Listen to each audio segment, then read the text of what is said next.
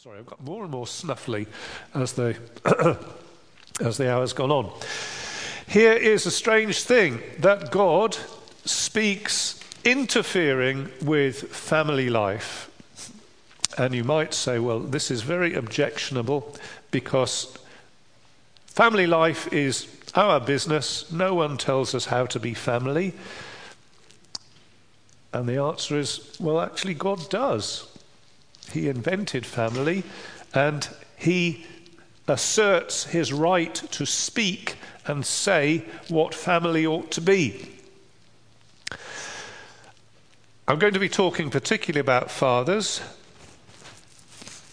and I'm conscious that as we do so, we'll be looking at the beautiful picture that the Bible has. Life isn't always beautiful. Not all of us have had good fathers, and not all of us have been good fathers. So we straight away are humbled by this imperfection. But I don't want that to let that stop me trying to present to you the beauty of what God says is the way of family. With Jesus Christ, there is forgiveness for the worst of sins. So whatever we may have on our consciences this morning, there is one person who can forgive everything, wipe the slate clean, take away the burden, make what was red like scarlet white as snow. Jesus Christ can forgive the worst of sins. And Jesus Christ adopts us into his family. And whatever our human experience has been, with Jesus Christ, we are adopted into the best of all families, the family of whom God is the Heavenly Father and Jesus Christ is the elder brother. And as we speak this morning and think about particularly father-son relationships, we are speaking about something that is at the heart of reality. What is the deepest, realist thing about this world, about this cosmos, about this whole universe? Well, at the very, very deepest level, there is a father-son relationship, because the God who made everything is Father, Son, and Holy Spirit. There is a Trinity. And God, this God, insists on being Lord of everything. He's made it, he invented it, and he says, that gives me the right to judge it and to say, this is the right way, this is the wrong way. That's who God is. And we find that this God has put an order and a pattern into human society. And even though we might lament, depending on what we focus on, we might lament the way that society is dysfunctional. Even so, God still has a pattern and an order. And as we're seeing, he has this really remarkable way of saying, if you follow this, it will go well with you. That's what he promises. And to rebel against this, because people do, and people might say, well, I find this very objectionable that this Christian God should tell me how to run my family life. The Bible would call that sin. It might be done very politely, through the pages of quality newspapers or whatever, but it is still rebelling against our Maker, and as such is an insult to him. There's one more thing, that we do have to listen to God very carefully about what his pattern is. I said there's a pattern in society, and there is a pattern. Christians in different generations have latched on to the status quo in various ways and said, oh, well, this is Christian, specifically Christian. So there's a very embarrassing line in the hymn, All Things Bright and Beautiful. Do you know this one? All things bright and beautiful, all creatures great and small, all things wise and wonderful, the Lord God made them all. I'm fine with that. The rich man in his castle, the poor man at his gate. I can't remember how it goes.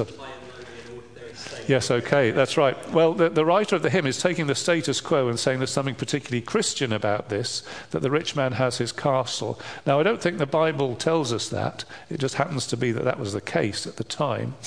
And I think, by contrast, we who live in a democracy might say, well, that's the only society in which God can exist, is a democracy. Whereas, in fact, the New Testament democracy is nowhere on the agenda of the New Testament, a democratic political system. So we just have to be a little bit careful about what we say the pattern is. But I'm on very safe ground when we're talking about family life and father-son, parent-child relationships. So let's give a little bit of context. For those of you who've been here for the past few weeks, let me remind you of how this fits in with this whole letter.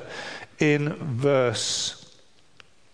chapter 5, verse 18, he has told his Christian listeners that because they're Christians, they should live in a certain way and they should be filled with God, they should be filled with the Spirit, and he had certain ways of doing this, or certain things that go along with this.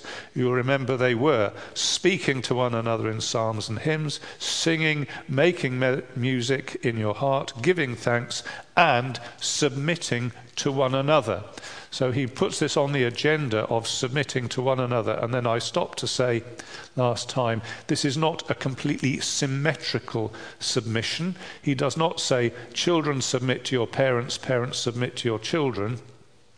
He doesn't make it one another like that. But he's saying that the whole web of relationships is marked by, rather than a competitiveness to try and get the maximum power over other people, marked by a mindset of submission, to fall into line, to fall into place, to make society, particularly the Christian society, work smoothly.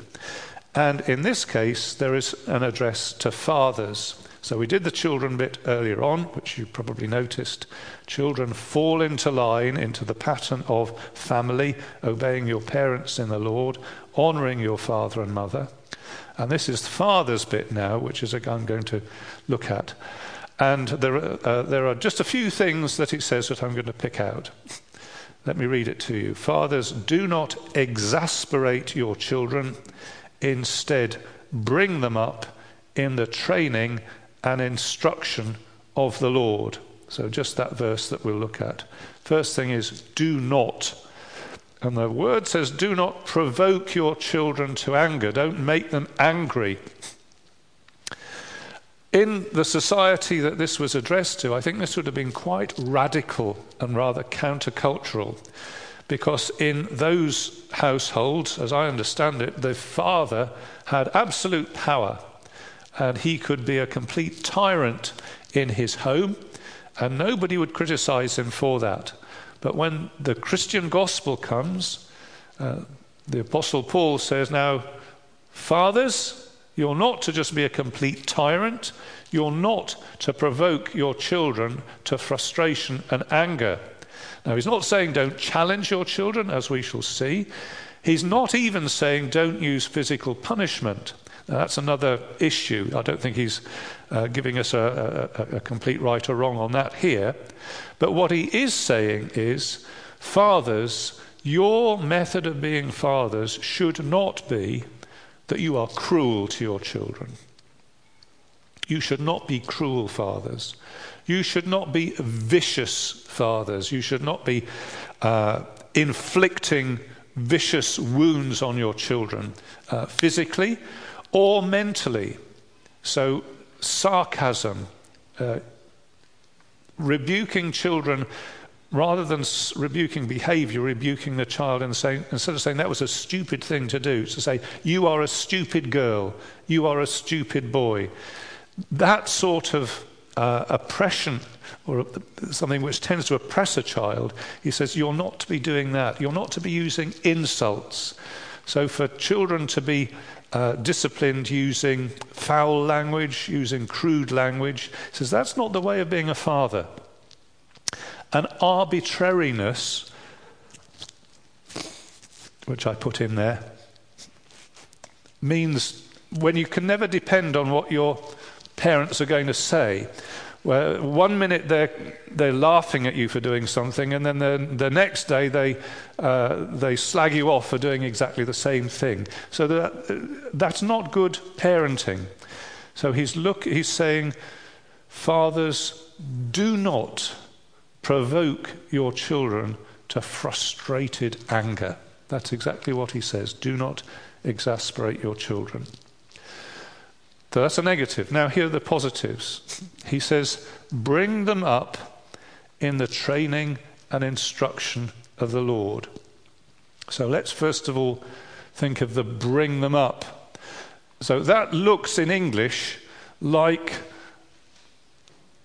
fairly insignificant words, bring them up. But in the original, it is one word, and it's quite a beautiful word, nurture.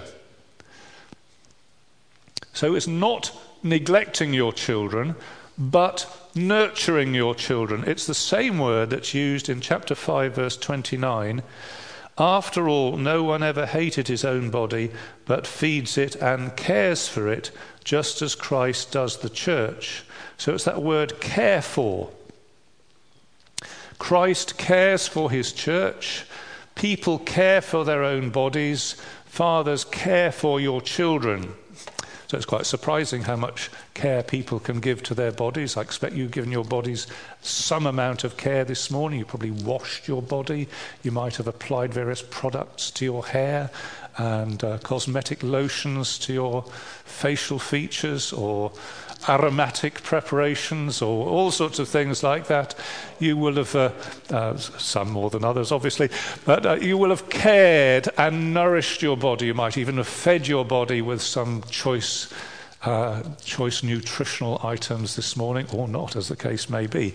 But he's saying that sort of care, which you are very happy to lavish on your own body, you sort of do it automatically, nourish your children. As I say, it's disguised under this rather indifferent expression, bring them up, but it really says nurture, nourish, tenderly care for your children. How might you do that?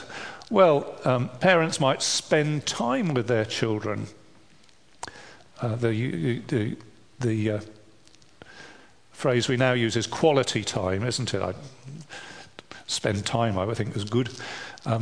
So you might think of time that you spend with children. So you're not spending time with your children just so that you can do something else.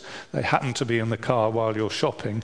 But things like, I don't know, going to the park, going to the swings, having an ice cream together, doing activities. So with our kids, we used to make models, and you can actually make a model of the Millennium Falcon from a Weetabix packet if you are careful. And we used to do that. And answering questions.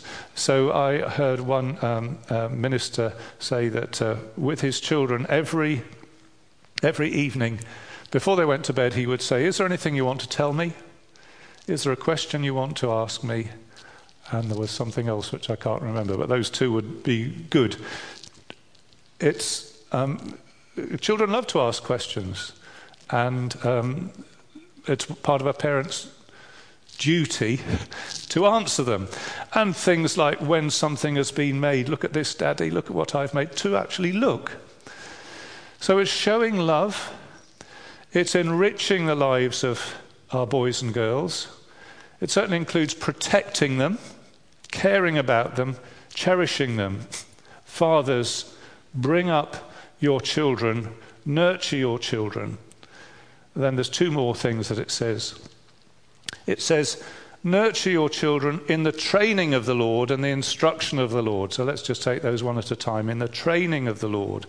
So this is the word which you could pronounce in various ways. A Cypriot accent, I think, would say pedia. I think it's where we get pediatrics from. Pediatrics is medicine for children, is that right? So I think this pedia is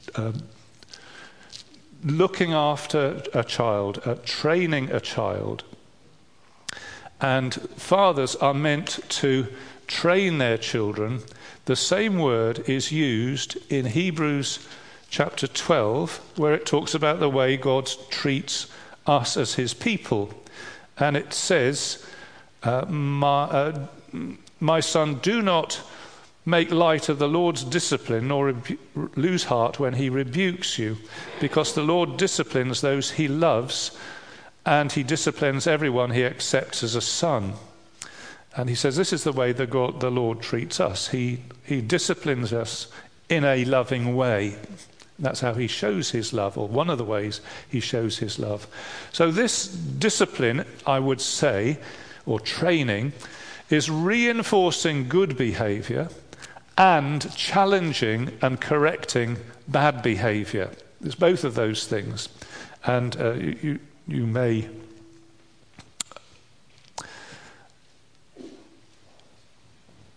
find that a little bit unpalatable, but if you're a Christian, you will know that the way God deals with you, with us, is sometimes to challenge us and correct us. And in fact, that's the purpose of these verses, which says, endure hardship as discipline. God is treating you as sons. He says it doesn't always seem like that. No discipline is pleasant at the time, but painful. Later on, however, it produces a harvest of righteousness and peace for those who have been trained by it. And some of us know with tears that God can put us through a very hard time, but we believe that he does it for our good. God does this because he loves us. And bringing up children, we too are to reinforce good and challenge and correct bad behavior because it's a loving thing to do. So I would ask the question, do you think it is loving to fail to do that? It might seem loving not to correct a child. It might seem loving not to challenge a child, and yet the Bible says that that's not love. Would it be loving to let a child grow up rude? So a child has learnt to be rude and is rude in later life because they've never been challenged at an early age with their rudeness. Personally, seems to me an unloving thing to do, to let a child grow up like that, or to let a child grow up selfish so that they learn from an early age that the only thing that matters is themselves, and whatever they want they get, and everybody else has to fit in with them. Because that's not the way the world is. I don't think you're doing a child any favours by letting them grow up like that. Likewise, disrespectful, dishonest, or to grow up so that they are uncertain of what you really think is good and bad. I don't think it helps a child in any of those ways.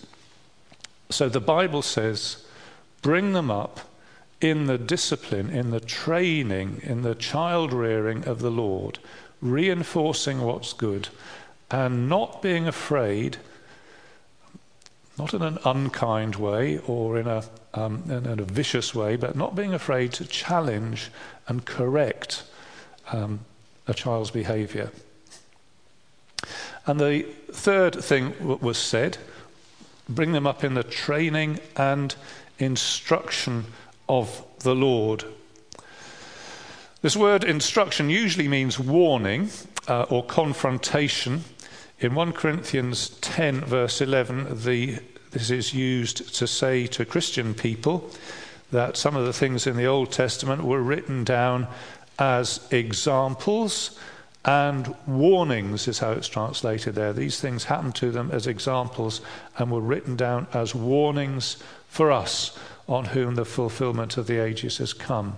So Paul says good parenting involves all these aspects: the nurturing, the enriching, the reinforcement of good, the challenge and correction of what is not good, and the inclusion of warnings, admonition, instruction, however you would like to translate it. This is what Paul is saying is the Christian way for families. So I think this makes sense. It's not a very politically correct way of putting it, but I think it does make sense. If your child is crossing the road without looking and is going to get run over, would you not warn the child? Would you not say, Algernon, stop! Or whatever the child's name was. Substitute the real child for that name, you see. You wouldn't just let a child walk out into the road. You would warn them. You'd say that behaviour will lead to harm to you. And likewise, if the child was going to swim in shark-infested swimming pool, you would warn the child, get out of there. It would not be a loving thing to do to let the child just carry on. And likewise, we live in a world in which there are consequences, sometimes consequences for speech. If you can't learn to speak in a respectful, polite way to people, you will not be able to make relationships when you grow up. If you don't say thank you when people do things for you, if you don't say please when you're requesting things, if you don't wait for other people to finish talking before you interrupt them, you will not be able to build good relationships in the future. If you work hard, there are rewards for that. If you don't work hard, you won't pass your exams. That's what Gandalf said, wasn't it? You shall not pass. Thank you. There are things about possessions. You can save your money, you can save your pocket money, you can do jobs, you can earn money. If you don't do that, you won't end up with anything. This is the way the world is. I think it's helpful to teach children that. Treat the opposite sex with respect. Good to teach children that in this world where it seems that there is the loss of respect, the loss of privacy, the loss of dignity, the loss of innocence. All these are precious things which are being lost, but to teach and to warn. Treat the opposite sex with respect. Be dignified in your relationships. Treat older people with respect. Treat God with respect, because he is, in some ways, the biggest factor of all. Treat him with respect. Listen to what he says. Trust his promises. Heed his warnings. Bring your children up. Nurture them. Nurture them in the discipline, the instruction, the admonition of the Lord. And this way, it's not meant to keep children permanently children. So even when they're in their 40s and 50s, they have to ask which socks to put on in the morning or something like that.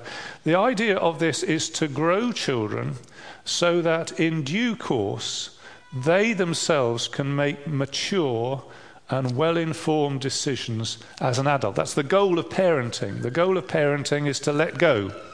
But you let go having launched your children with a very good foundation of knowing how the world is, knowing how people are, knowing who God is. And that's the best foundation they have for going on in life as adults. So those are the things that it says to fathers. Do not exasperate your children, instead bring them up in the training and instruction of the Lord. And here are some footnotes. Is there a broad hint in the Bible that bringing children up to respect human relationships is linked with a readiness to learn the deepest relationship of all, the relationship with God? So it's a vexed question for Christians about bringing up their children. Will my children turn out to have faith in the end? And we know that there is no cast iron guarantee. You know, if you do it all right, if you pray, your children still may not believe. Sometimes you make mistakes and your children come to faith. But I think there's a hint here that there is a way forward, which says, if you bring your children up in these sort of ways, that it inclines them and helps them, perhaps makes them ready to understand the deepest relationship of all. In the Old Testament, there's quite a link between honouring of father and mother and the honouring of God.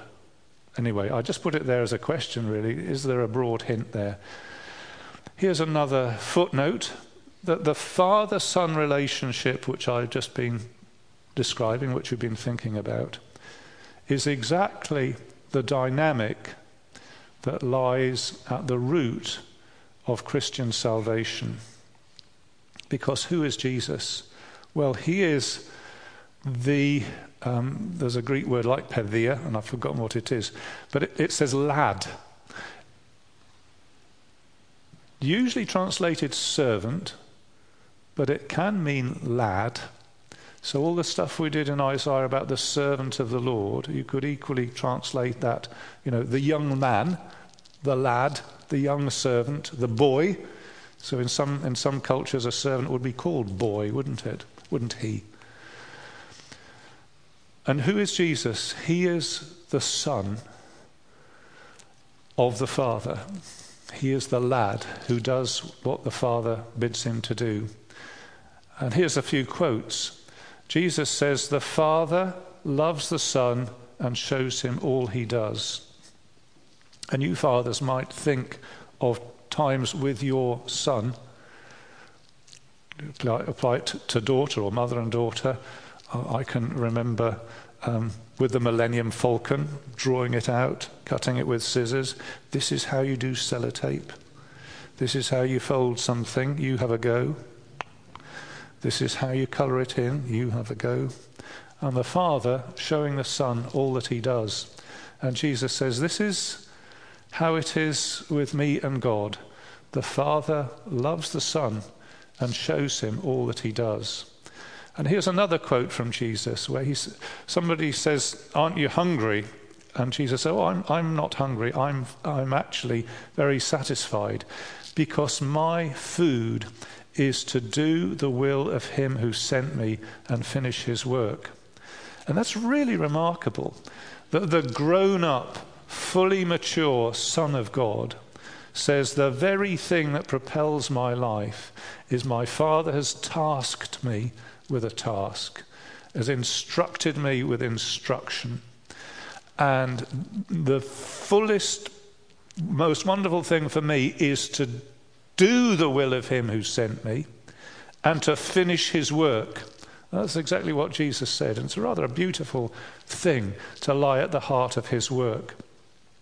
And the quote that we started with is on the same lines, the John 17, where Jesus says, the time has come, glorify your Son, that your Son may glorify you. So that idea of the Father glorifying the Son and the Son wanting to honour his Father, which is what that command says, honour your father and mother. And this time it's put in the sense of an hour has come, a particular moment has come which focuses this. And the particular moment is when Jesus dies on the cross. That's the moment at which most fully the Father says, that's my Son. And the Son brings honour to the Father. Here's another Father-Son text which says, how much does God love us? God loves us this much, that he did not spare his own Son, but gave him up for us all. That's a remarkable text. How much does God love his people? He loves his people enough to take his own dear Son. And generally speaking, fathers would say, if there's something difficult for my son, I'd sooner spare him that You know, when your little children go to have their injections, you think, isn't there a way around this? Can't we spare them having a needle put into it? They're going to cry, and they do cry. There isn't a way of sparing them that. And it says that God did not spare his own son, but on the cross he gave him up for us all. And you think how much love the Father must have for us if he did not spare his own son. So when we're thinking of obedience, please don't think of it as being demeaning and belittling. It is the glory of Jesus Christ that he obeyed his Father. And the cross is the great act of the Son's obedience to the Father and the great measure of the Father's love for us. And it just remains for me to ask you this question. Here's a very beautiful picture of the love of the Father and the Son and the love which he offers out to us. And to ask you whether you are sitting thinking, I want that love. I receive that love. Let me have that love, or not.